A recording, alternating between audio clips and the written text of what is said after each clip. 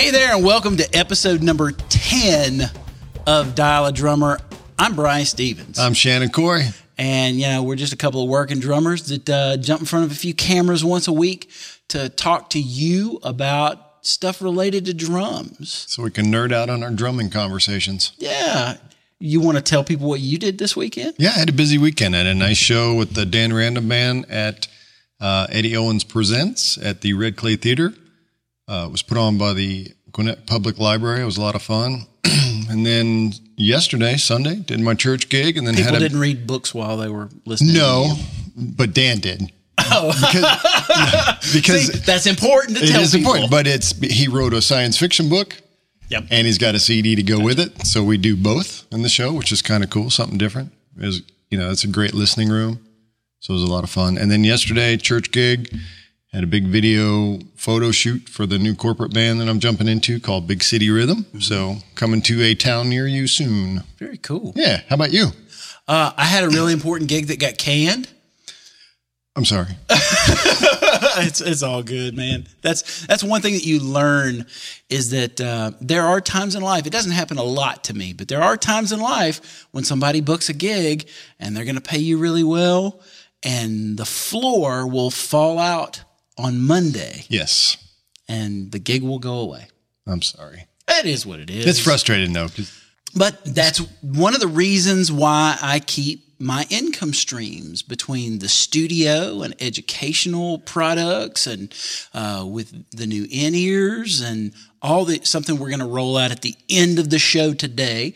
The reason why I have these multiple income streams, and we're going to do a show on that eventually. Right. The reason I have these multiple income streams that are all around music and drums and audio and the things that I have strengths in or skill sets in is so that if something falls out, I always have something I can immediately. It's like a Lego set. Sure. And except one of my Legos goes bad. Just replace it. Yeah, you just put another Lego right there.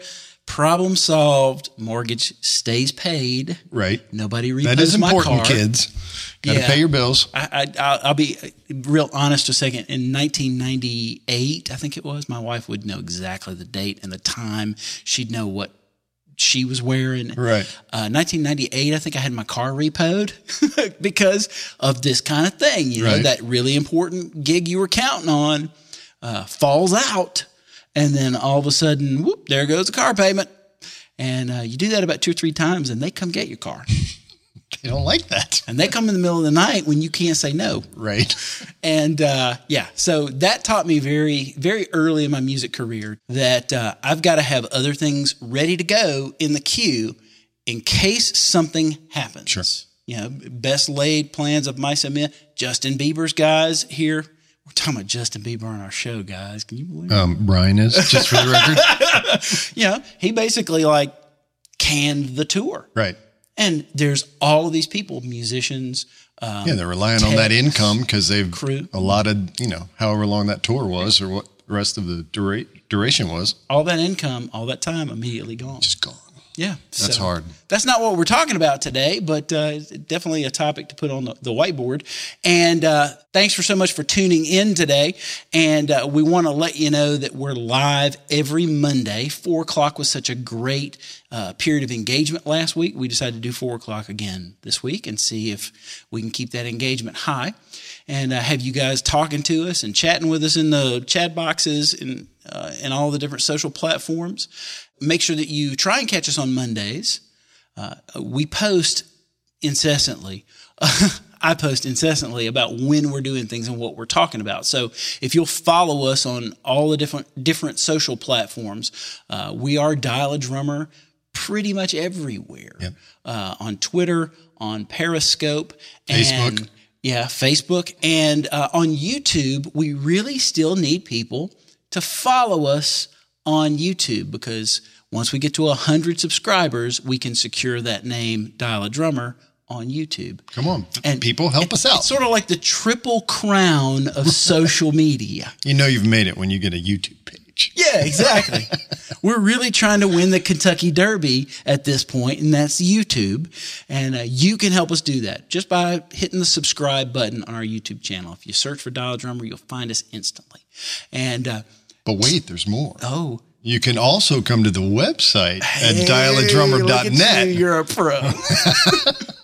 We've got all the platforms covered now. Man, the website blew up this week. Nice. It was awesome to see the numbers just tick, tick, tick, tick, tick, tick, all the way up with people that came to the website to check it out, and then people that were listening, because I thought at this point that most people that had seen the show had seen it. Sure.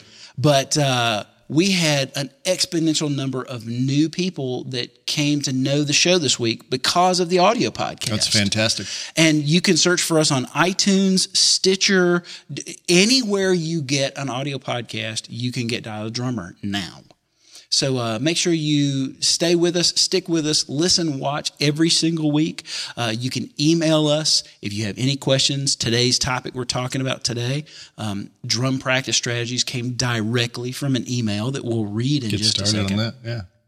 And you can also hashtag us, hashtag Dial a Drummer on every social platform. And if you've got a comment, if you've got a question of any sort, and really, by all means, share us with everybody you know. And we appreciate you tuning in and taking the time, because we know there's a lot of stuff out there that you can be checking out. So thank you for your time and I like your to interest. think we're the most important thing that happens on Monday. That might be presumptuous of me.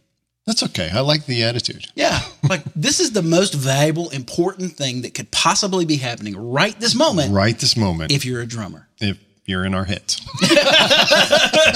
So we are talking about drum practice strategies. Yes. And because what we're talking about is about your brain as well as your hands and feet, we have a new sponsor this week that I have to tell you about, because this is a product that I've been using for a good while. Alpha Brain by Onnit.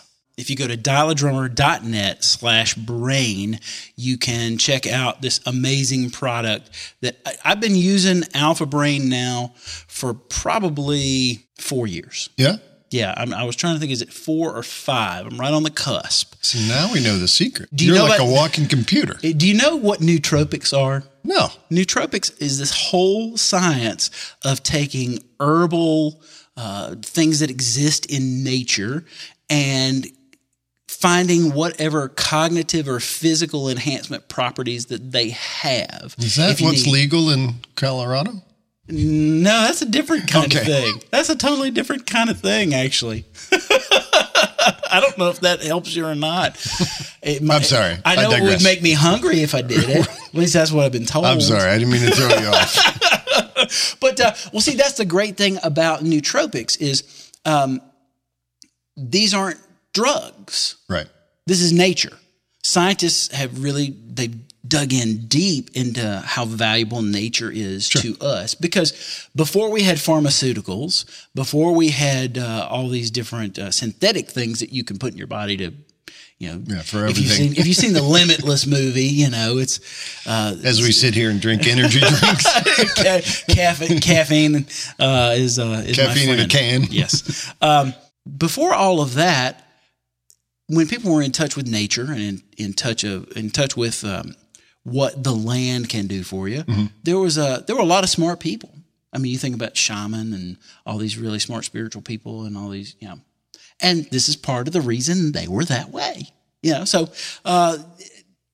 tell you what, do instead of me going on a long diatribe and wasting your time, just go over to dialadrummer.net/brain. You can read up about Alpha Brain. You can see what it'll do to help increase your memory, your brainwave optimization, your focus on complex tasks. And I've found that it even helps me with my mental speed processing in response to what happens on a gig. I got you. So You take a lot a day or? No, I Couple a day? take 2 in the morning. Okay. So 2 of these things in the morning. And if I have a really, really heavy work day, or I've got a really big gig that night after a long work day in the studio, I'll take a third one about maybe 5 or 6 o'clock. And you don't get, it's not like horny goat weed or something. It's you get more at like the a truck brain stop. fuel. Yeah, it's not like a White Cross or some things that truckers take. You don't really. Why do you know that? Oh, there's so many things to my story if you only knew. Anyway, you don't get that jittery, crazy feeling. You don't get all this weird stuff. Because it's all natural. It's all natural. It's not an amphetamine type thing. It really just helps to unlock. It's like having an accelerator for how your brain works. Nice. Okay. You know, it's like a sixth gear for the sports car that is your brain. That is not their slogan, but I'm going to talk to them That's about a good one. I like that. That's a good one. So Totally ties into what we're going to get into. yeah. And that's why I wanted them to be a sponsor and contacted them to sponsor the show today, because I love the product and it really does help me with what we're talking about today, Nice. which is drum room practice strategies. So we had an email that came from Bill in Portland, Oregon this week, who's been watching the show the past month. Nice. Hi, Bill. And you wanna read Bill's email for everybody? Sure. Says, hey guys, love the show. Thanks for packing so much actionable, practical knowledge into every episode. This question may send you down another rabbit hole, but can you help me with my practice time? I've been playing drums for about 20 years, but I've never felt like my practice time leads to noticeable improvement. Over long periods, 6 months to a year, I see that I get better, but the pace seems to slow and the changes aren't very large. How much do you guys practice? How do you decide what to practice? Do you have specific books you rely on? And how do you measure your progress or your improvement? Those are all great questions. Yeah. So It's loaded. it's a topic. This might take us 6 weeks. Strap in, folks. We're going to be here a while. Well, Bill, thanks for the question. And this is what is loaded? So tell me, how much do you practice? I still try to practice at least an hour to 2 hours a day. Okay. At least. I mean, life gets in the way and you have real life to deal with. Right. So I'll jump right in. So starting to tackle part of Bill's question, one way to progress quickly, or something that always helped me out, is breaking it into segments. Okay. So let's say you have an hour. Okay. You could do, 3 20-minute segments. Right. Which is a very basic. Do you have like a specific time that you practice? No. Do you have any kind of? It's do you have usually- a it's regiment usually- that's set, or? As far as a daily routine, Right. I do as far as the practice routine. But as far as do I get up at, go to the practice room at 7 o'clock every day? No, I don't know. I find at certain times of day, I'm fresher than, because I feel like if you do it as a routine, Right. then it becomes boring. Mm-hmm. And sometimes if you do it in the morning one day, the afternoon the next day, or the evening, based on what your day is like, we have session work all the time. We're running studios, we're playing on sessions. Having that same time frame every day is a little challenging. Right. How about you? I have the complete and opposite, different answer for that question. Okay, here we go. Because you're going to get a lot of info on these questions. Yeah. So really, I'm pretty methodical about the stuff that I do. Mm-hmm. Anything I do, I try and be very methodical about it. But I really do try and. I start with my practice time before I even go to practice. Okay. Before I sit down to practice, I'm already thinking about what I need to do to optimize the time that I'm going to have. I'm like you. I do at least an hour, 4 to 5 days a week. If I can get 2 hours in on a day, if the workday will allow for it, I'll do 2 hours. Mm-hmm. I'd love to be like Steve Smith and do 4 hours a day. But that's just not my life. Sure. If I had the time, I would certainly. No, absolutely. I love doing it that much. So I immediately, one of the first things I did when I started looking at optimizing my practice time is I started to look at my brain cycles, and I tried to figure out what would be the best time of day for me to concentrate at that high a level. If I'm going to practice in the way that I think about practicing, which is a very methodical, purposeful, determined regimen of things to do that are based on goals, that are based on different things that I've picked out to work on. Mm-hmm. So for me to be able to concentrate at that high level, I needed to find when I was the freshest, essentially. And for me, the mornings are the best. Okay. So if I'm up by 7:30 or 8 o'clock, then I have a little morning ritual that I do that includes some free writing. And then by 9, maybe 9:30, I'm in the practice room. Okay. And that's when I'm my absolute freshest mentally. It's also when my alpha brain really starts to kick in. That kind of helps. There's the secret. That kind of helps. But so I really try and make sure that I'm optimizing when my brain is going to do its best work for that kind of detail-oriented stuff. Mm-hmm. I also find for me that if I keep it at a regular time and a regular increment, if it's Tuesdays are the only weekday I can't do that because I have some meetings. Right. I had some meetings, and duly so noted. That was So plug. So there's every other weekday. I'm Monday through Saturday. I generally will have that morning time open, and I find that regularity ensures that I'm gonna sit down and do it.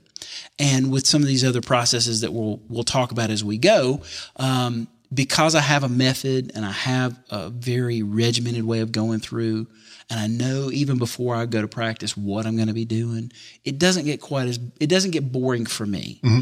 But that's because I put a lot of planning into it. It's sort of like strategizing for battle is essentially what it is. And for me, I'm actually energized. I'm like, I'm going into battle. Right, I'm gonna tackle this crap I can't do, and I'm gonna get good at it. Right. And 8 years later, I'm gonna know how to do it. And so then I play Soul Power by James Brown for 2.5 hours, and I still stink at it. But you practice it for 2 hours. I'm better than you were 2 hours ago. So I definitely do. I've really looked at what really helps me. Initially is I had to pinpoint when I can concentrate. So the time of day is a big thing for you. Huge. There are times when work gets in the way. Sure. Or traveling gets in the way. If I do an out-of-town gig, unless I happen to have a late checkout, most of the time if I do a road gig, there's an 8 or 9 o'clock lobby call. So I'm not going to be practicing at 9. I'm going to be on some kind of shuttle going to an airport. And so I can't do it then. So what I will do in those cases is I will, I've looked at what my other cycles look like, and I try and find that peak in the day. Mm-hmm. Usually there's a little bit of a peak right before about 4 o'clock. And I do have a weird peak about 11 p.m. I get some of my best work done from 11 p.m. to 2 a.m. And so if I've got to practice, the great thing about having a studio like I do that's soundproofed enough that they don't hear it much in the house and the neighbors don't hear us at all. Right. At 11 p.m. if I want to go practice, I can. Right. And I've got the same. You've got a whole place that's completely separated. Right. So you can go anytime. Yeah.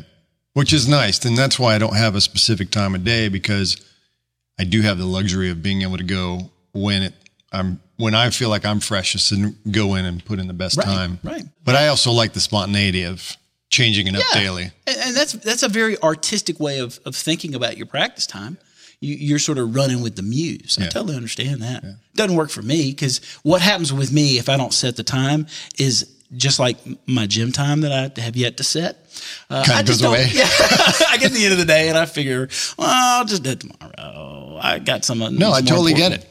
It really, for me, is about prioritizing practice as so important that I'm not going to let anything else get in the way. Nice. The other thing that helps me is before my practice session, I really do decide what I'm practicing. Mm-hmm. If I'm trying to be productive, I'm going to think about what am I trying to practice? And I'm hitting it on a few different fronts. Most people, when they think about practice, they just think about paradiddles and coordination and all this kind of stuff. They're thinking about the technical development.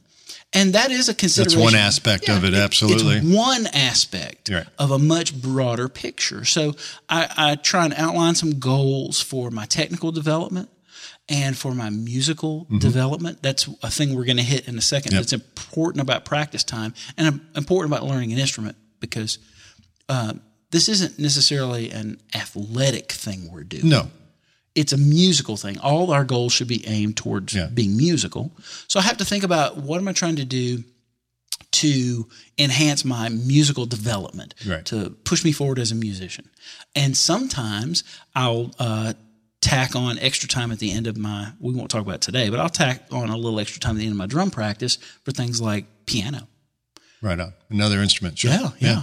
But then some of the other areas that I think about, there are times when I go to sit and practice that I'm purely practicing as prep for a gig. Yeah.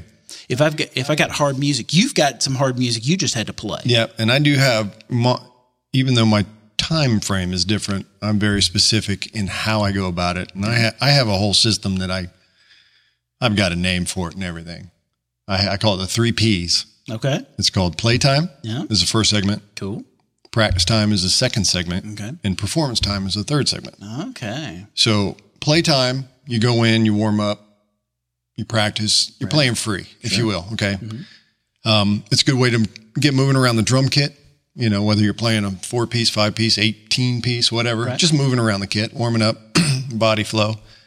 And then practice time is more specific, click practice, book practice. I gotcha. Okay. The more of the detailed, very focused thing. And then what I call performance is when you're actually running a show. Yeah. You know, working on drum solos, if you are lucky enough to get those in a show. Yep. So that's kind of how I break it down. So I'm very specific and I am very methodical about what I do in the time. Yeah. There's other things that I think about before I practice that steer where I'm going. If I'm inspired by some music I've heard, I'm inspired by a drummer, these are all things that I do before I even get in the practice room that help me really focus down on what the goals are. And occasionally I'm fixing a problem. Sure. I've had some problems with note compression in my left hand. Basically, if I'm playing 2 or 3 notes in a row, I've noticed a tendency. I had a teacher that noticed it for me, and I noticed it when I really drilled down that I tend to play that second note a little quicker if I'm playing a diddle. And so that would be an instance of me knowing ahead of time that part of my practice time is specifically dialed towards working on the spacing of the notes. Right. So that I'm not compressing the space. The finesse side of it. Yeah, exactly. Let's, I tell you what, dude, we got some callers on the line. Absolutely. There is a caller in the 570 area code, and let's find out who this caller is. Who am I talking to right now? Hello? Hello, who we got on the line? My name's Dan. Hey, Dan. How are you, Dan? Hey, wait, you're both drummers? Yes. Have you ever thought about getting a real job? Okay. That's why we have call These are screeners. real jobs. That's why we're doing what we're doing. So I'm going to mute our friend. And no, but all right. So, okay, Dan, trying to be funny, which is fine. But how about we go to the other call? But we're very fortunate that this is our real job. Oh, yeah. So yeah, it's all good. That's why it's 13 live. drum sets, 70 snare drums, 157 cymbals, and $500,000 of studio equipment. I have a real job. Amen. That one I'm cutting out of the recorded version. But for let's take a second call. Let's take a second call and see what other smart ass we got on the line. Oh, here. breathe! Stop it. Oh, let's see who else is on the line. Who do I have in the 205 area code? Hello. Hi. Can you hear me all right? Yeah, I hear you great. Who am I talking to? My name's Ted.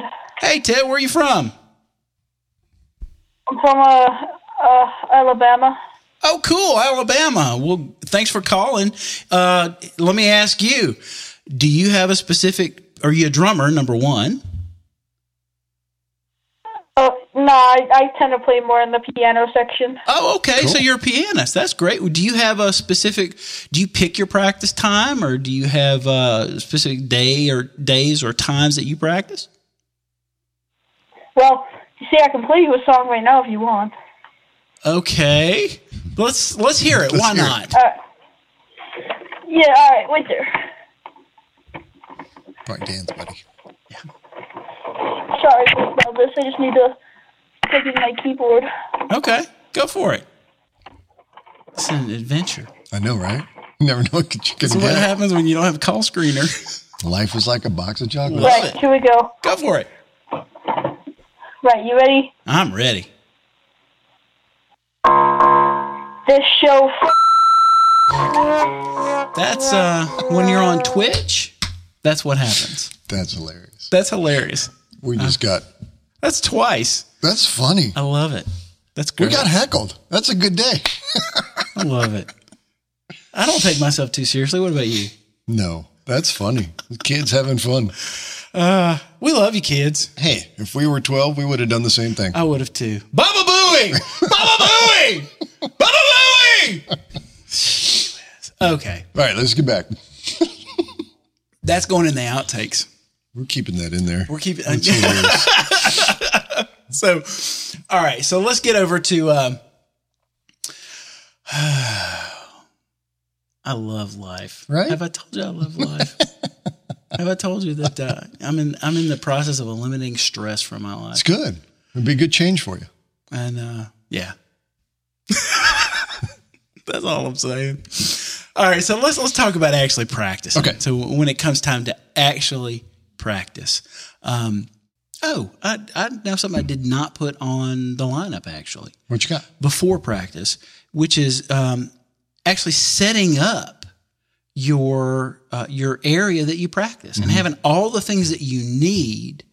There's nothing worse than going down to practice and either the book that I'm looking for is not there, or the music that I was going to play to is not on my iPad, or my in-ears aren't there, or any number of different things that I would need to actually get started practicing. Throws you off. So what do I do? For 30 minutes, I'm running around with my hair on fire, trying to pull all these things together. And then there's 30 minutes of my practice time gone. So actually taking time away from your practice time. Having your space set up, ready to go. Having everything that you need in place. If you need to print something out, if you need to have something loaded that you're going to watch or play to, any of that stuff, you want to make sure that you do all those kind of things. And I'm looking at that call screen and cue right now, and my instant reaction is, don't do it, Brian. Right. Keep moving. Just keep moving. If you don't know the area code, keep moving. That's right. All right. So let's talk about actually practicing. So eliminating distractions, talking about phones and screening cues. And having a dedicated space helps that. If your drum set's in the dining room while mom's kitchen, it might, Yeah. Or maybe have them turn the TV down. Right. So, all right. So, one of the first things that I do when I walk in is I immediately eliminate my distractions. Kind of like looking at that screen right now, and that call queue is a distraction for me. My phone that's sitting on the floor right now, so I don't look at it while we're in the show. I either turn my phone off or I put it in the other room. Yeah. Like I put it where I physically cannot hear it buzz. Smart. You're not distracted. Right. You know? I don't think about it. If the thing is going to go off and buzz and it's in the room with me, there's always that little thing that goes, you really ought to go check that. You really ought to go do something about that. Right. You really ought to go see who that is. It's probably important, Brian. You might want to go check that. You might want to answer the 495 area code. Oh, come on. Let's do it. Let's do it. Let's see if we can go 3 for 3 on the heckles. Oh, it terminated itself. That's awesome. Okay. Maybe I chased him off. Okay. Get off my lawn! Get off my lawn! Okay. So, I think you need more of your little brain pill, dude. You're a little cranky. I didn't sleep much. You'll find out why at the end of the show why I didn't sleep very much, though. So the other thing that I do, this is beautiful. Getting good. This is getting good. I wish we could screenshot Man, that I tell number. you what, for people that are watching the live stream, you're going to have a lot of stuff that you're just going to enjoy this with us. For people that are looking at the recorded version of this, I'm going to put this in the outtakes at the end. The number that just popped up is 666-666-6666. The devil is calling, and he would like to talk about drums. Some kids are having fun today. That's funny. I love these kids. This is awesome, though. We're getting heckled from afar. I love it. Hey, Somebody's paying attention. Hey, I'll take it. Hey, right? Yeah, All right. I was gonna make a reference to truck stop waitresses, but All right. So anyway, all right. So the other thing I do, I turn my phone off, Yes. and I have this other thing. If you really want to supercharge your practice time, I have this thing called the 5-minute buffer. Okay. And I will probably have to do it when I go practice. I'm practicing this afternoon. You need to do it now? No, I probably need to. So the way our brains work, they're kind of like a battery. Sure. You really only have a limited amount of charge before the thing's down. So I have this thing called the 5-minute buffer, and you can do whatever you want with it. You can meditate. You can think about nothing. You can sleep. Occasionally, I'll take my phone and I'll set the alarm for 5 minutes from now, and I'll just close my eyes, knowing that if I do fall asleep in that 5 minutes, that my alarm will wake me up and let me know it's time to go practice. But I take this 5-minute buffer, and it basically clears out my brain cache. So whatever I was thinking about, whatever was stressing me out, whatever I've got to do next, all these different things, I don't have to think about them. They just fall away. Like with people that meditate, they say how they're mindful of the thoughts that come into their mind, and they learn to just push them to the side. Well, I don't even push them to the side. I just drop them. So however I need to, whether it's concentrating on my breathing, falling asleep. Sure, just clearing the mind. So when you go into practice, you're focused on that time. Right. So that I can focus on the rest of this show. I've got to answer you, boy. this, You man. are. I've got to answer. I've got to see who's on the 666 You're area raring to code. don't do it. Oh, this is gonna be fun, Shannon. Okay. I'm gonna hit this button. Do it. I'm gonna hit this button. And right as I did it, they jumped out. I love it. Gotcha, kids. All right. All right. So, All right. So clear Baba your Booey. Clear. Try doing that for 5 minutes. You won't think about anything. Your brain will be completely emptied of everything. So I clear. Should out. we just stop and go to lunch? We're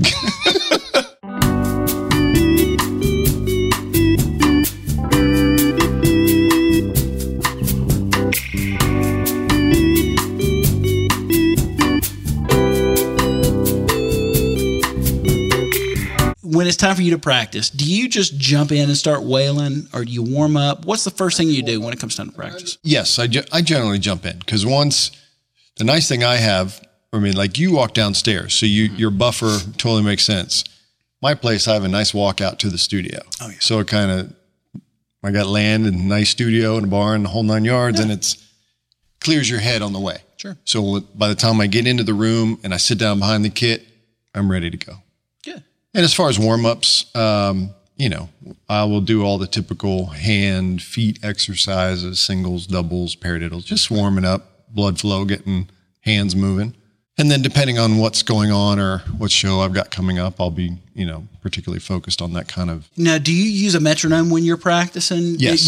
When you're doing your warm-ups? Or are you just no. kind of warm up freestyle? My warm-ups are more moving around the kit, just playing.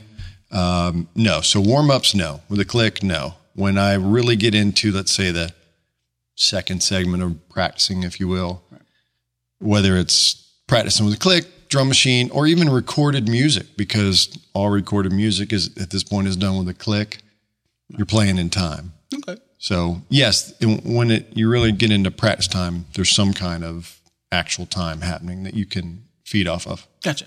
Okay. For me, my warm-ups it's the same kind of thing. I have a regimen of singles that I do, and I alternate. Usually I'll alternate days, and I'll alternate singles on one day, doubles on the next day. Okay.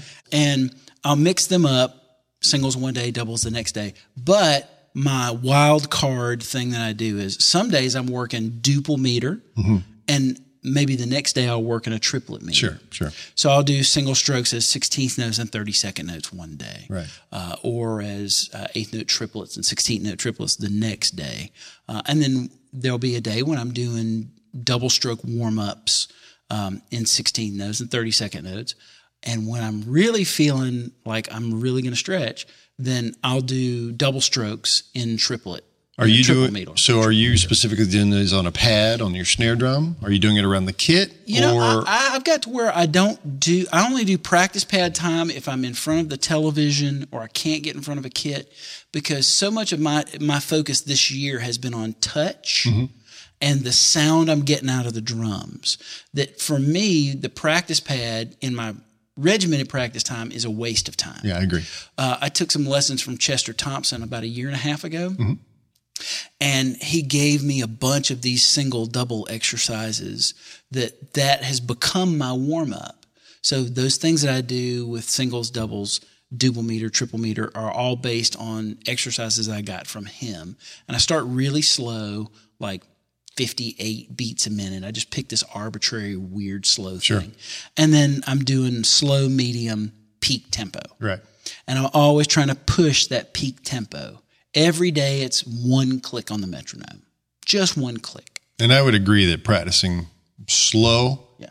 to increase overall speed is much better than trying to practice fast, hoping you're going to get faster. Well- On your point about the practice pad thing, Yeah. one thing I recommend people do, instead of always doing your hand exercises like on your snare drum or a pad, do it on your floor tom Oh, yeah, or definitely. or any tom, because it has more give. Yeah. So you actually have to work on your rebound more. Right. And you'll find that you'll be able to move around the kit with singles and doubles more fluently if you don't practice on such a hard surface. Just a little nugget. Yeah, well, and if Works for me sound anyway. and time are important to you, the duration of the note has a lot to do with your perception of time. Right. And if you're working on clarity and you're working on the actual articulation of the note on a floor tom is a lot different than a snare drum. You know, because you hit the snare drum, and even if it's got a little buzz afterwards, the note's gone. Yep. With a floor tom, Still there. it's still there. It's Especially hanging out. if you're practicing at 60 BPM. Yeah, it's hanging out for a while. So when you start to do 16th notes and even 32nd notes, you fight for clarity. Mm-hmm. And so what I find when I'm doing that is I have to sort of adjust where I'm playing on the drum. I'll actually kind of pull towards the edge of the drum a little bit more, and I'm trying to dry the drum out a little bit, but I'm really listening for the articulation. And I'm trying to let that be my center so that I can keep the time centered and not the full duration of the note, especially when you're playing faster notes. Sure. If you're listening for the full duration of the note, then it can tend to slow you down a little bit. So yeah, I'm really, when I go and do that kind of work on the floor tom, I'm really listening to the attack and the placement of the initial part of the note and trying to, as much as I can, dry out the drum a little bit just by the way I play it, so that for those faster notes, there's less there to get in the way of the next note. For anything that's a big fat note, obviously middle of the drum, really trying to pull the sound out of it. But yeah, definitely. So you were talking though in talking about just ideas about how to practice. I find, especially nowadays, I spend more time practicing slow than I do fast. Mm-hmm. You can only play as fast as you can hear. Yeah, that's a great point. Yeah, and you can only react as fast as you can hear, and you can't develop new ideas at breakneck speed. You have to play them at this super slow tempo so that you can really hear the way that it unfolds in the time. And then once your ear gets comfortable with that, and your ear gets comfortable with hearing that phrase at this really slow tempo, then you just compress the time a little bit, bump it up on the metronome a little bit. Mm-hmm. And over time, I found, especially the past year, I've made greater strides in being able to assimilate ideas, because I'm able to graduate how I hear things. I'm able to take something really slow, and I've actually gotten faster at hearing faster, because at least at this point in my playing, most ideas that are new to me are not hard to play because my hands can't do them or my feet can't do them. The musculature is there. Mm-hmm. It's my brain doesn't process it. And so if I get down to that 40 or 50 BPM and I spend time in that and I really work that idea down there and gradually move it up, I find that at first maybe I'm moving it up 2 clicks, 3 clicks. But then very quickly, like by the time I get from 58 to 68, I can jump from 68 to 80 pretty quick. Right. And then 80 to 100 is not a big leap. You understand what you're doing, right? Yeah, 80 to 100 is not a big leap. If I kind of stall in the middle, it's just a check. Sure. Yeah, so check that out. It's like slowing down records back in the day. Yeah. You can hear the phrase and makes sense. Yeah. So then by the time, and I don't really go crazy with my tempos. I go usable. Everything for me is what's musically usable. Everything's at 240. Yeah, exactly. No, it really is just a matter of I only really get to the point with speed to where musically, both in terms of the music that I normally play and the way that I hear, what makes sense. I mean, I could spend another 6 months on an idea and go for 350 Right. and probably pull it off.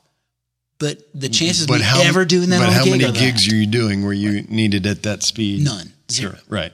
None. So there's practical application in all of this. So what are some other things that you do to help you with processing a new idea? Well, that's one, slowing it down. If you need to transcribe it, write it out, if it's for example, a Vinny lick or a Dave Weckl lick or something you're trying to get, because they're very specific about their hands and where they come out of so it sets up the next part of the phrase. So same kind of thing, being able to slow down a phrase and hear it.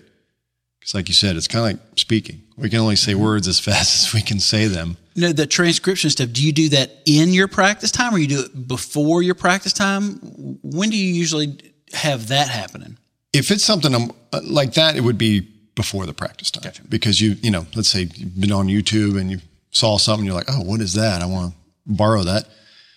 So yeah, I would have that transcribed out and then I'd sit there and, play at about a third the speed and try to figure it out. Go back to when we talked about online learning and you used the half speed or the quarter speed on YouTube. Yeah. It's great for really being able to pick that stuff out. The one thing I didn't have time to prep that I'll show on the recorded version of this is with transcription. Mm-hmm. I do the same thing. I take time outside of my regular practice time. I usually squirrel away 20 minutes here, 30 minutes there. It's my replacement for watching TV shows. Sure.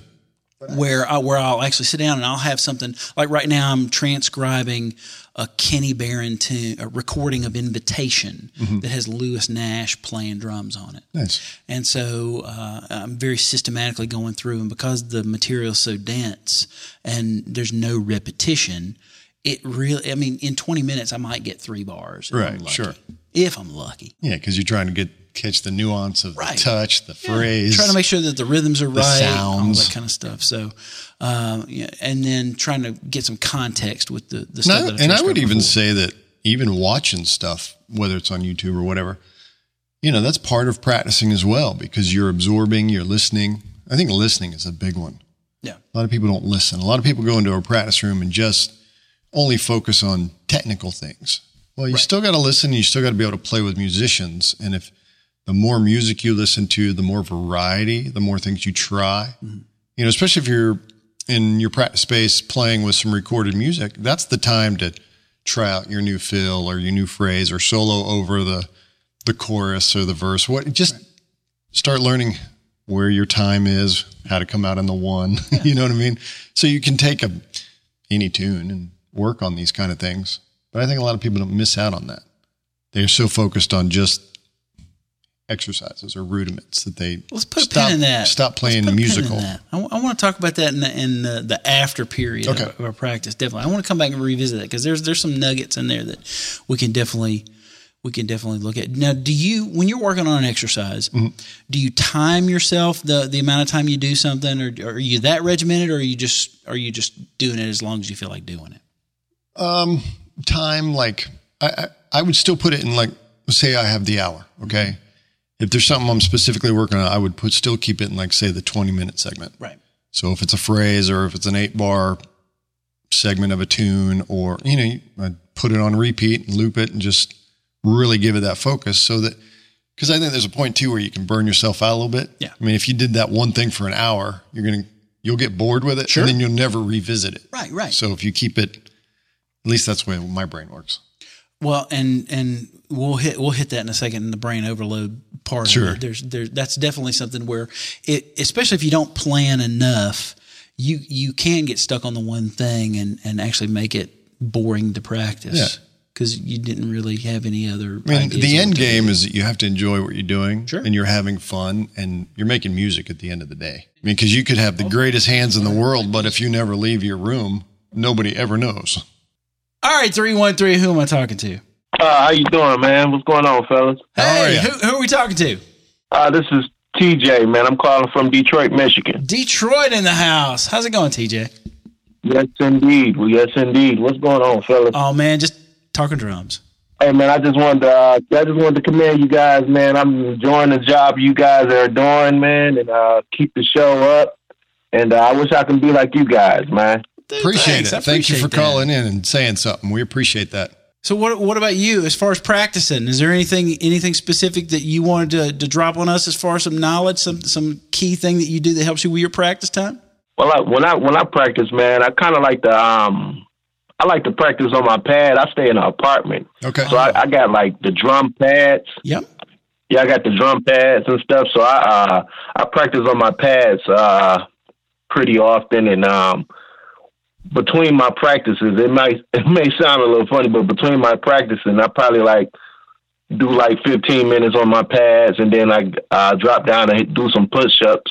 Oh, wow. That's something I had got when I was in a marching band. We used to do push-ups all the time. So, yeah, I do push-ups and 15 minutes here and drop down, do some more push-ups and do some more, practicing on a pad. So that's pretty much how I practice, man. And I may open up the stick control book and try to do some stuff with that, and that's pretty much how I do stuff, man. Just trying to better myself, man, with different rhythms and parliaments and all that stuff, man.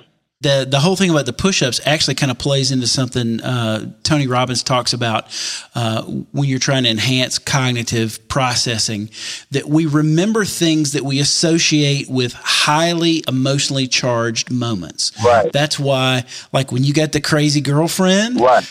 You remember so much more about your crazy girlfriend than your real calm one.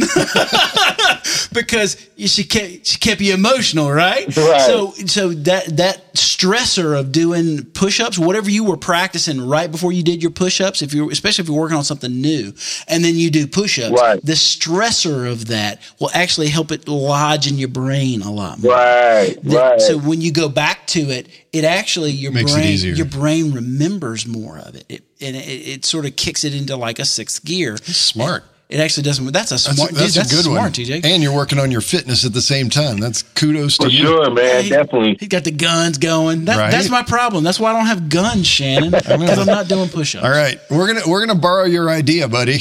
Oh yeah, for sure, man. So do you have a question for us or anything? I mean, yeah, I got a question, man. Sure. You guys got any ideas you can throw out there, like more stuff I can probably practice on or whatnot, or different drum cadences or something I can probably practice with to help out a little bit, because I always be looking for something new, Are you mostly doing core kind of stuff? Are you doing drum set stuff? What's your primary area of focus with your drumming?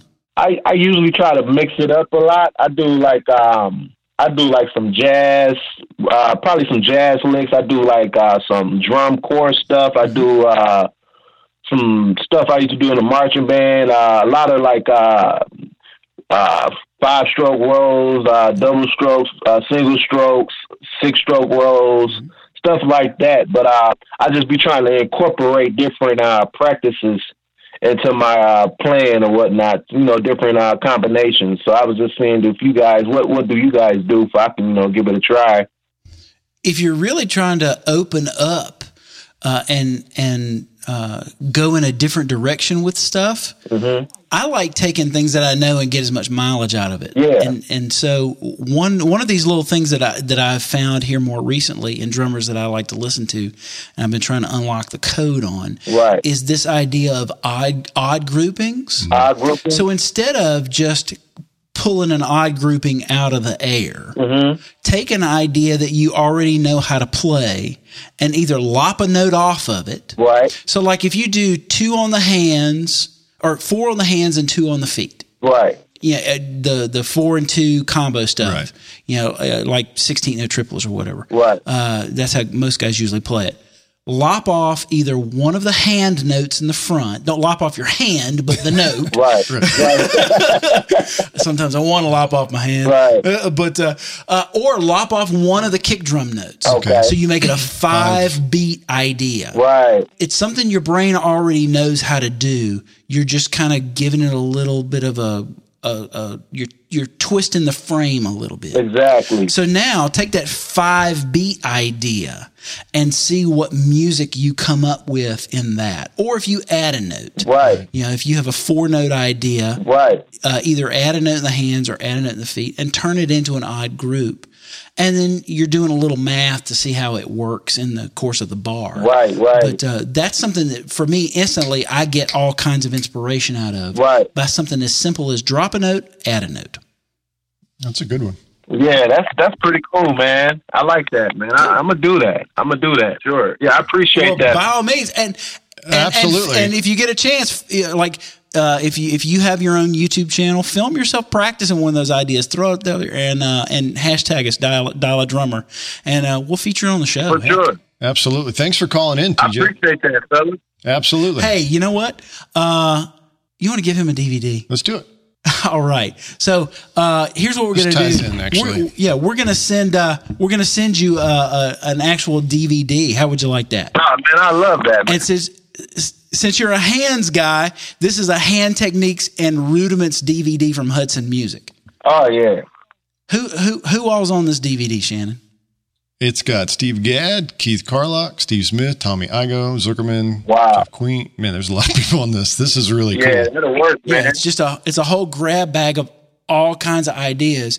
So since we don't have a call screener today, can you do me a big favor when you get a chance? Sure. Can you email me dialadrummer@gmail.com? Yeah, I can do that. Just shoot me an email and just say, hey, man, I'm the guy that called in on the show. Here's my mailing address. We will send this out to you today.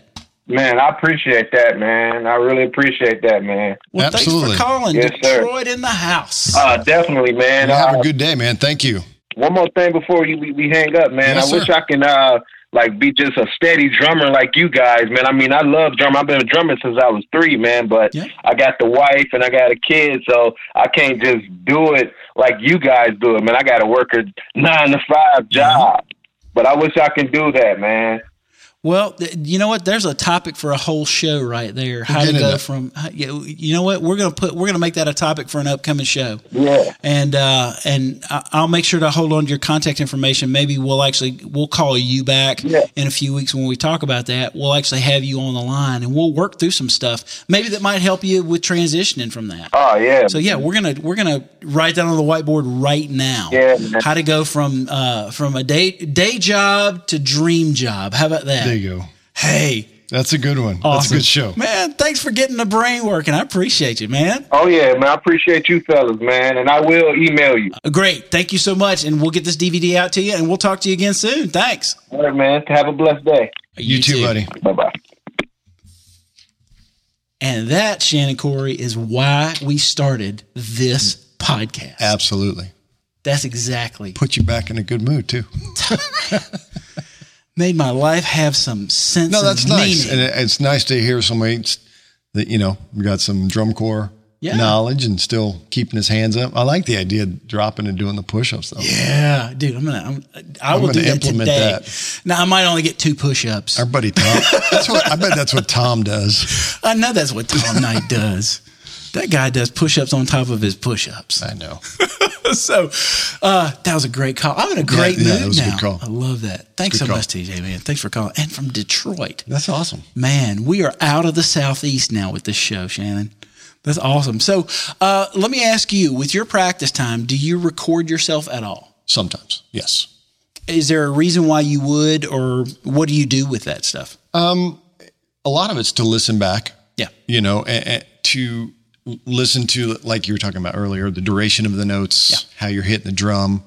The advantage you and I have with recording studios is it's fairly easy for us to record everything we're doing. Yeah.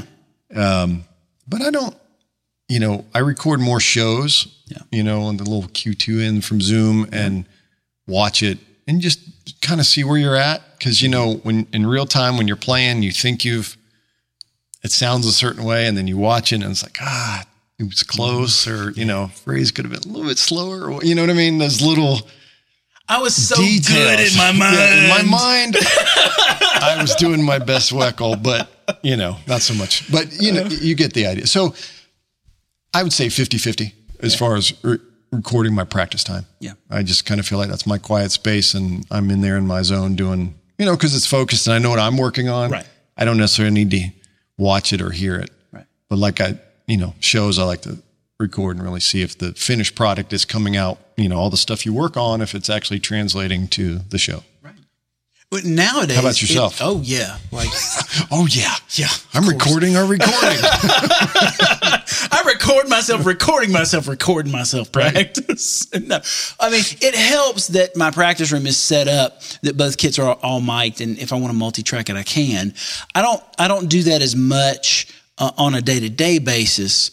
I do that when I'm specifically working on a piece of music and I need to go back and really listen. And you to do stuff. something that's kind of cool. Brian has enough space where he's got 3 different setups. So he's got like the jazz kit, the rock kit, and then his all-purpose kit, which is kind of cool because they're all tuned differently. They've got a different vibe, a different feel. So if you're working on something, I like the same kit for everything. Yeah. Kind of a different school. Like we can get into that topic another time. We will. That's definitely, that's one of those. It's a whole hour in itself. But all the kits that I can practice on here are all mic'd up and they're all attached to some kind of recorder. So I can hit record. But what I tend to do most of the time, because I really want the same perspective that someone that would be giving me a lesson would have of my playing. I've got a few different variations of the different Zoom cameras. I just picked up the new one. Is the Q2 the new one? Yes, the newest one. The black one with the it looks like about this big. It looks like a friar of like he belongs as a priest in the Catholic Church or chess something. Piece. yeah, exactly. It's a chess piece. Right. Hey, you're much funnier than me. Jeez, I was going for a joke. You had the better punchline. Right on. Just trying to help you out. But I tell you what, the audio quality on all the Zoom recorders is the absolute best. That Q2N is unbelievable. As long as you're not clipping it, you're great. Whatever it sounds like in that spot is what it's going to sound like. And I have found that just leaving it with its own audio and not sending anything to it sounds better. Oh yeah. I mean, it's an amazing device. Turn the auto gain off. Yep. And then dial in the input gain just enough to where you're not clipping, but you're getting plenty of level. Whatever it sounds like right there at that spot is what you sound like. Right. It can be the scariest thing in the world. But for a device that captures video and audio, it's an amazing. They really stepped up the level of quality of video with that new one. And it's $160. Yeah, it's ridiculous. And, if you hit it on a day at Guitar Center, when you get one of those 20% off coupons or something, in your email, it's even cheaper. Right. And man, if I were the age of the kid that heckled us today, you can mow like 6 lawns. Right. And buy an HD quality video camera, an HD quality audio recorder, and hear and see exactly what you sound like and what you look like. Right.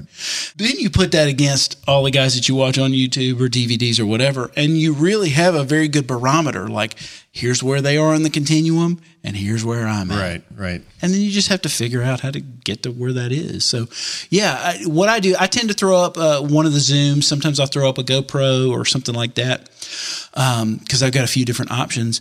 And what I'll do is I just immediately throw that footage onto a hard drive. And because I'm kind of OCD a little bit, I've got a file system where it's all folders and dates. Right. And so, and I don't immediately go back and look at it, but once a week I'll go back and I'll parse through some of the footage. Part of it is to find problems, to isolate things that I need to really look at and work on. But it's more to see progress from Monday to Friday or Monday to Saturday. Right. So if I started on an idea, like I just threw up on my Instagram this week, me playing Soul Power, Clyde Stubblefield groove from the James Brown tune. I recorded that. What you see on Instagram 15 minutes after I learned how to play it. And what I'll do is I'll record every day that I work on it. And 5, 6, 8, 10 days from now, I'll go back and I'll look at that one. Right. Look at the first one. Look at the last one. See the progress. Or see where I didn't progress. Right. And in some cases that happens. Like I'll think between my ears, man, I'm making such progress. This is awesome. Right. I'm Clyde Stubblefield. And then you see it or hear it and you're like, oh. And not so much. I'm just Clyde Stumblefield is what that's all I am.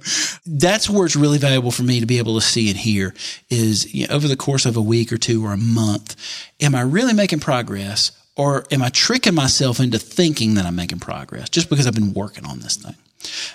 So yeah, I'll go back and look at those. The great thing about audio and video recording yourself in that way, in a way that's good quality, good sound, is I can also take a little quick snippet of it. If you got a Mac, this is like 5 mouse clicks and you're done. I'll take like 120 seconds and I'll toss it up on a private YouTube video. I'll just upload to YouTube to a private link, and I'll send it to either somebody I'm taking a lesson from on that particular thing, or I've got 4 or 5 different guys I've taken lessons from over the past 10 or 15 years that I continue to have a dialogue with, and I'll just toss them the link. Be like, here's 2 minutes of me doing this idea. This is something you're really good at. What can I do to fix this or make it better? And those guys are always good about just either calling me or shooting a quick email or a text message and going, yeah, here's what I noticed. Do this one thing, fix this. And instantly I get improvement out of that. It's one of those things where if it's something I'm really digging deep on, really diving deep into an idea, and I've sent a couple of things to somebody and they've got some really good, they're sending me really good feedback about what to fix. I'll just schedule a lesson. With Justin Barnes, if I'm working on a jazz idea and I send him something and he's got some great feedback, and I go, you know what, if I had an hour or two of his time, I could probably level up 2 or 3 notches. Then I will. I'll schedule some time in the next week and go take a lesson and really focus on that. And he will have seen what I've been working on. So we're not starting from square one. We're not just dropping into the room and, well, let me see you do it. He's been watching it the whole time. Because you had a dialogue going the whole time. So that audio and video is very, very important. One last thing I wanted to hit during the practice session itself is, we touched on it a second ago, is the idea of brain overload. And really what people don't realize, the way our brain works, and I'm going to have some good resources for you at the end of this show to help teach you how our brain works so that you can optimize your practice time. When we're bored, what we've really gotten to is a point where our brain is full on what it can do with that piece of information. Mm-hmm. So if you take that one lick and you're playing it for 40 solid minutes, you're going to get bored. Your brain just says, I can't do anything else with this. So there's some things that I do that in the course of my practice time that seem counterintuitive, that actually help sustain my ability to concentrate and work on ideas over the course of an hour or 2 hours. So if I'm working on, let's say I'm working on a particular a 5-note group idea, I'm ripping a Vinny thing off. I may do it for about 6.5 minutes, and when I start to feel that thing of where my brain's checking out and I can't concentrate on it, I'll do one of 2 things. I'll either go to the bathroom or refill my drink or something. I keep it to a couple of minutes. I'll do something. Like a pause button? Yeah. It's like I hit the button and pause what I'm doing, pause what I'm thinking about, find something else to get me off the throne, or I'll practice an idea that's somewhat related but nothing to do with exactly what I'm doing. So going back seems fresh again. Yeah. Makes a lot of sense. So, and if I'm working on, let's say I'm working on, say, Brazilian stuff, I find that if I change my focus, like if I'm working on a Brazilian idea, like a samba or a partido alto idea, and I start to get a little bored with it, I change my focus. So maybe all I do is I just focus on my right foot. Maybe I'm just trying to, instead of just go, maybe I'm trying to do like a real surdo and mess with the articulation of the bass drum. Like trying to the second note that. Out. Sure. Yeah. Or mute, like just let the beater rest against the head just enough to mute it. Some weird thing that I have to hyper focus on. But so it changes everything you're thinking. Changes your perception all of a sudden. Yeah. Or maybe it's the right hand pattern. Maybe I'm doing something in the right hand that I want to drill down on. And so I'll just let the rest of it run on autopilot. And I'll focus on that one thing. And it's amazing if you zoom in and zoom out. Zoom in and zoom out. Macro, micro, macro, micro, how much further your brain will go before you hit the threshold. Right. Because you're just refocusing the lens. Like runners that will walk for a little while and then sprint for a distance, walk, right? Re-engages. Oh yeah. Yeah. And you burn more calories that way, by mixing up the pace of it. Totally pulls from that. So let's talk about after the practice session, because the way our brains work, for people that don't know, when we work on a brand new idea, our brain doesn't stop when we physically stop doing that thing or when we stop thinking about the idea. Our brain keeps going. Yeah. That's the great thing about the way our brains are set up, is that they will continue to process information even after we've put it down. Mm-hmm. And they need that time. So what are some things that you do when you're away from the kit, in between your practice session time, that help enhance what you're doing? I like to listen to a lot of music afterwards, and then start thinking about these ideas or these phrases on top of whatever it is, whether it's a Prince track or Chicory or whatever you happen to be listening to. And just start trying to implement it in your brain musically, where it would work, how it fits, because in different genres, it could sound like a totally new thing. Oh, yeah. Like you're talking about dropping a note or adding a note.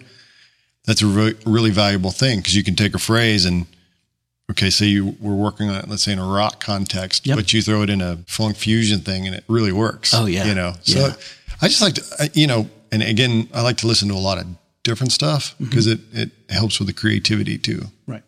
Is there a comment over there in the, I see, does that say Eric Snipes over in the Facebook thing there? Says he wants one of those DVDs. Oh! What's up, Eric? Hey, Eric. Good to see you, buddy. We should give him this one, because he totally doesn't do this. Yeah, double bass drumming. Eric, you want a double bass DVD? Yeah, well, you know what? We can't give it to him, though, because that's only for right-handed drummers. Oh, then there's that. You don't get a DVD, man. Sorry. Yeah, but Eric's better with a single kick than a lot of people I know. That's for sure. That's for sure. Well, one thing about listening to music, and there's two ways you can kind of hit this. You can either hit music, like if I'm working on Brazilian stuff, I may have a Brazilian playlist in Spotify that I'm listening to actual authentic Brazilian music to help me to continue to process the drum stuff that I'm doing in a musical situation. That helps. That sort of supercharges, because it gives context for your brain. So there are a ton of drummers that I talk to that, they talk about wanting to learn to play jazz drums. Man, I just want to learn to swing and bop and do all this stuff. And one of my first questions is, well, do you like bebop music? You like swing music? And they're like, what is it? You're like, I don't listen to Boney James, or I don't listen to Grover Washington. Right. I'm like, you might want to skip the jazz if that's your idea of jazz. You have to like the music that you're trying to. Because if you don't, you're not going to engage in putting in the time to get good at it. There's something about really being fascinated by a style of music that will supercharge what your brain will do, because you get captivated by it. Sure. So I've got a couple of different authentic Brazilian music playlists in my Spotify. I've got some fast swing, medium swing, slow bluesy swing playlists. I'll find music that's specific to the kind of stuff that I'm working on, because and that's something we didn't talk about in the pre and during. It's my opinion, may not be everybody's opinion, that if you're practicing something, unless it's just something that's fun you want to do, like double bass drumming at 320, right. Everything you practice should be rooted in some kind of musical impetus. Totally agree with that. Either a drummer that you've heard that you absolutely love, or a style of music, or a song, or trying to something. Achieve a gig you're trying to get, or because what you practice goes a lot to the gigs you will get. Practice for the gig you want. Yeah, exactly. Yeah, for sure. That's a put that one at the bottom of the screen, Brian. That's my note to myself. But if you're if you're the guy saying, "Hey, I want to learn jazz, but I ultimately only want to play rock tunes," it's good to have some diversity, but you're really not going to put in the time to learn how to swing with nuance when all you want to do is play fast. Right. You know? Yeah. And there are plenty of other things in the genre you love that you probably haven't focused on. You should probably spend time on. You get a lot more mileage out of that. So yeah, definitely listening to music, watching videos. We've talked in one of our other episodes about the different digital online platforms, but watching videos of players that you dig helps give you context. Mm-hmm. That's so much of it. Find players that are actually in the wild, that are either on recordings in the studio or live videos or some kind of thing where they're interacting with other musicians so that you have a context for these ideas. Otherwise, it's just an athletic exercise. Well, drumming's cool too, because it's one of the few instruments that everybody really does play so differently. In the way that our brain is wired and the way we attack or hit or just approach the instrument. So it's really cool. I enjoy going on YouTube and watching or Facebook when people post a solo or this or that, because it's fun to see where they're at and what they're thinking and how it's constantly listening. Like I said earlier, that's the big part. Speaking of solos to watch, I'm going to interrupt as a non sequitur. Non-sequitur. Makes you sound very important. There's a great video of you playing a solo at a gig you did this week. Thank you. We're going to make sure that it hits the Dial Drummer Facebook page this week. Thank you, sir. And make sure you guys check that out, because this guy can play some drum solos, And so, yeah, that's definitely one of those that having that thing that you're watching that inspires you. Maybe somebody will watch your drum solo and find some stuff in there that inspire them, and they'll have something that they can go and practice as a result. So, in talking about how our brain works, one of the non-intuitive strategies that I suggest that people do that they don't understand until they put it into practice. Our brain, like I said before, our brain works on things that we're doing while we're doing them, but then it also works on things after we're finished for that period of time. So you have to walk away from this stuff. And there's some great studies about how our brain processes in intervals of time. I'm going to give you some links to some books that'll help you with some of the research on this, but I don't practice the exact same idea every single day. No.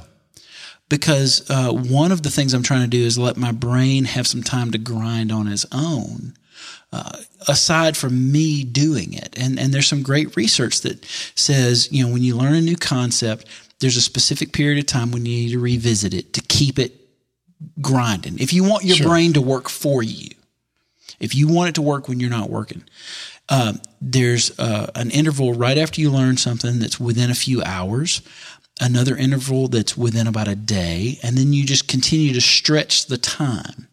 I'm noticed with some of the jazz stuff that I've been working on, stuff that I worked on a year ago that I've purposefully put down, that I immediately pick it up a year later, and I really haven't thought much about it. Maybe I played things that are like it, but my brain has continued to work on it, and I came back at the right interval to reprioritize it, and all of a sudden, I actually played it better.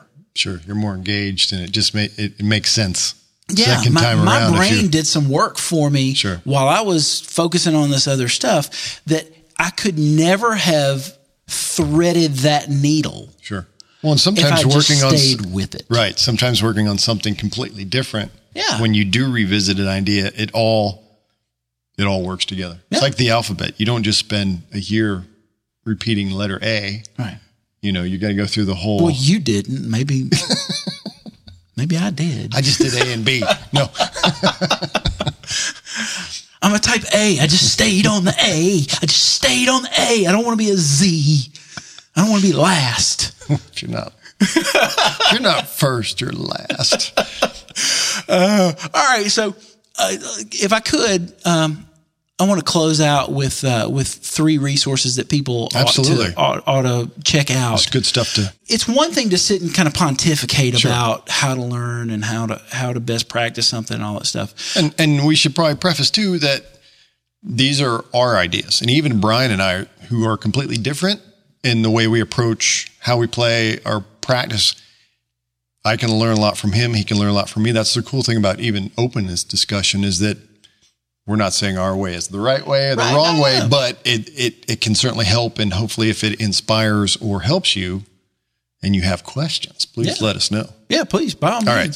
So there's 3 books that if you check them out will help you. And none of them are about drumming, right? But they're all about how to learn anything and how to learn in a way that scientifically will actually help you see progress. One of them is a book called The Art of Learning by Josh Waitzkin. Josh was the guy that they actually wrote the movie and the book Searching for Bobby Fischer about. Mm-hmm. He was a world champion chess player as a kid, and then later on he got into some martial arts and some other things where he was a world champion in those things. And there's a lot of other things he's tackled. He's written a great book called The Art of Learning that really digs deep into how we learn the things that we learn and what processes really work best to assimilate information quickly and to retain more of it so that we don't shed stuff. Right.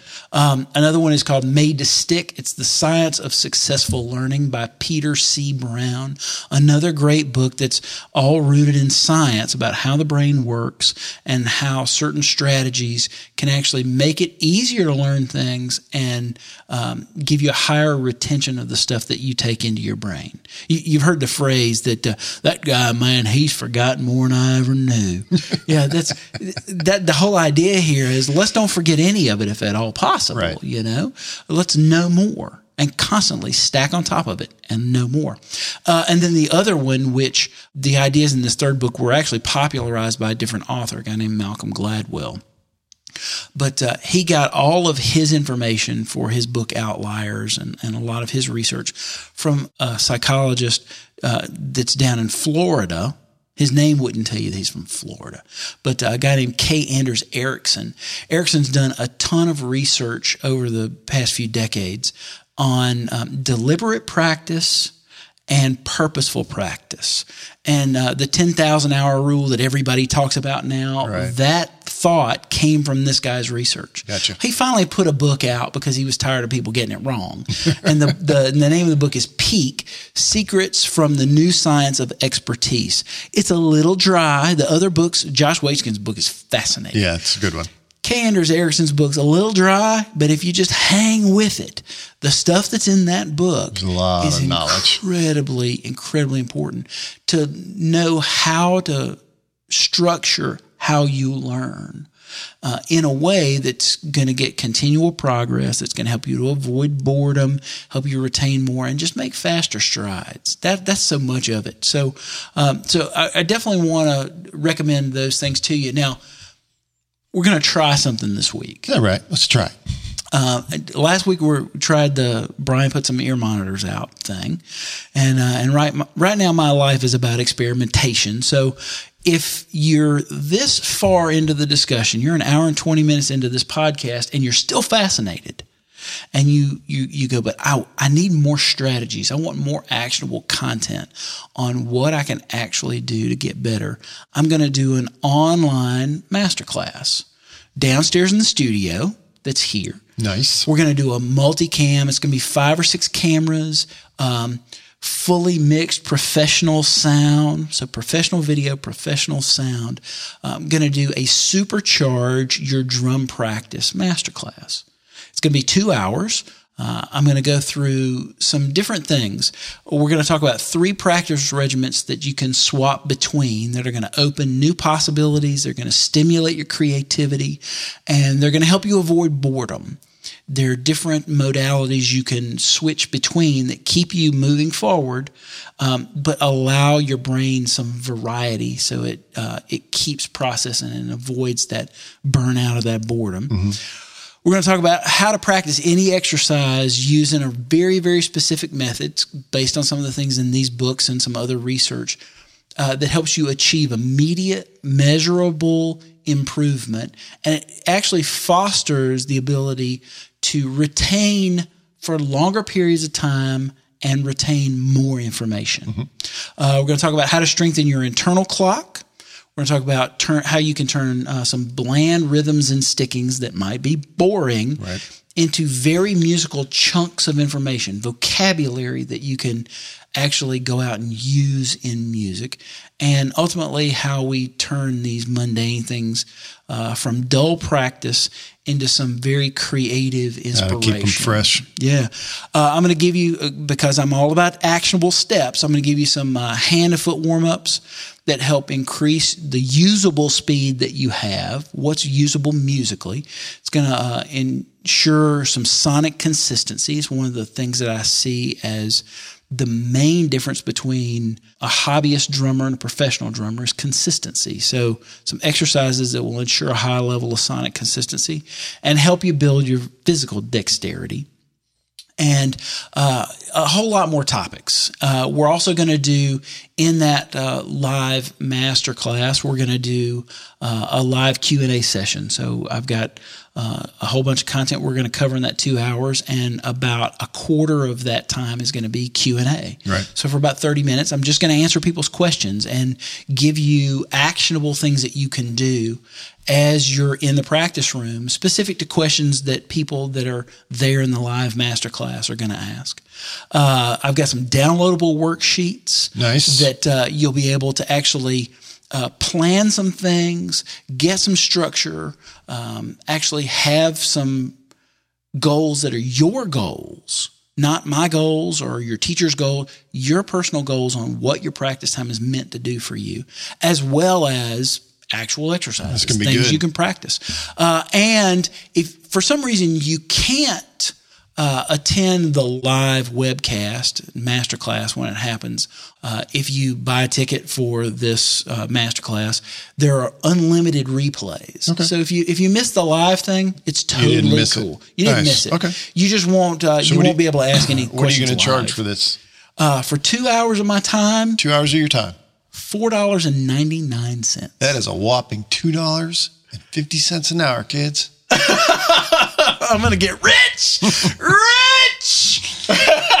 No, if you were to come here and take a lesson from me for 2 hours, it'd be $150. Right. $75 an hour. But because we're doing this in a masterclass format, and because I really want a lot of guys to be able to get this information in a real low friction way, we're making it really, really affordable. So for if you'll go to dialadrummer.net/practice, that's going to take you to a page where you can sign up. Yeah, you can see all the information about the masterclass. You can sign up. You can pay your $4.99, and you're in. Now, there's a limited number of seats. We've capped it at a certain number because I want to be able to do a really good Q&A. Mm-hmm. I want to make sure that we can, in a live environment, really get to people's questions. And if there's 1,000 people watching, it's virtually impossible to do that. Sure. So there's a limited number of seats. They're going to go fast. And thanks to a few of the companies that we have alignments with, that I've talked with, that are doing some things in the future with the show, Yep. They're also going to do some things with the masterclass. Nice. So we just might have some giveaways. So your $4.99 may just net you anything from, I don't know, a $20 t-shirt to, who knows, a $40 DVD. Just go to dialadrummer.net/practice and you can sign up for that masterclass. That's awesome. Online. And that's pretty much, man. We don't have any more callers. We don't have any more hecklers. That's a good day. That was a good day. I think we covered a lot of stuff. And hopefully you got a lot of value out of this. We appreciate you tuning in, like always. For sure. If you're not already, make sure you follow us on all the social networks, Twitter, Facebook, Instagram, YouTube. We're Dial a Drummer pretty much everywhere. If you'll go to dialadrummer.net/YouTube, we would like for you, if you would please, do us a big favor. Follow us or subscribe to us on YouTube. Once we get to 100 subscribers, then we can get the Dial a Drummer username on YouTube, and that helps us level up in our branding. You can also call us during the week. This call line that people so wonderfully loved using today. 844-833-3786. There's a voicemail on that line. So if you've got a question or a comment you want to table with us, you can leave us a voicemail. We'll actually play those on the show in the next couple of weeks. You can email us dialadrummer @gmail.com. And please, if you got any questions or comments, feel free on any of the social networks to hashtag us at hashtag Dial a Drummer. Share us with all your friends, and make sure you visit our sponsor this week, Onnit, and Onnit.com, specifically Alpha Brain. It's something that I take every single day. It helps me increase my cognitive function. It helps me to remember more, retain more, focus at a really, really deep level. It's all natural, no weird drugs, no weird jittery feeling. Just go to dialdrummer.net/brain and pick up a month. If you don't like it, they do an interesting thing. I didn't talk about this before. They do an interesting thing. If you order their product and you don't like it in the first month, you just send them an email and go, "This didn't work for me." And they send you your money back. You don't even have to send back the bottle. Wow. So there's no risk. If you take if you take Alpha Brain and you get absolutely nothing out of it, you just send them an email before the month is up. You say, "This stuff didn't work for me at all." They will refund your money and you keep the product. Cool. So right. I love their Alpha Brain. It has done wonders for me the past 4, almost 5 years now with my cognitive abilities. Before we get out of here, do we have any other questions? Yeah, Daniel Parker was asking, what was the name of the last book? Peak. The last book was Peak: Secrets from the New Science of Expertise by K. Anders Ericsson. If you just put Anders Ericsson in at Amazon.com, you'll find it. And for anyone that's listened to the recorded version of this, we'll have all of this information in our show notes at dialadrummer.net. So we'll have links to these books. We'll have links to some of the tools that we use. We'll have some tools that we didn't get a chance to talk about that we'll put links to in our show notes. So by all means, visit dialadrummer.net, get all that great information. And again, man, another week where we just jam-pack as much information, as much value as we can. We've done 10 of these already. That's incredible. It's fun. It is fun. I love doing this. This is fun. We're going to keep doing it. As long as you guys will keep coming every single week, as long as you'll keep listening and watching and calling and we emailing. even appreciate the kid that kept heckling. He was kind of funny. I love it. Well, I'll take it. Thank you for tuning in. I hope you guys have a great week. Yeah, you guys keep putting one foot in front of the other, and we're just going to keep practicing and getting better, man. That's it. We'll see you next week. See you.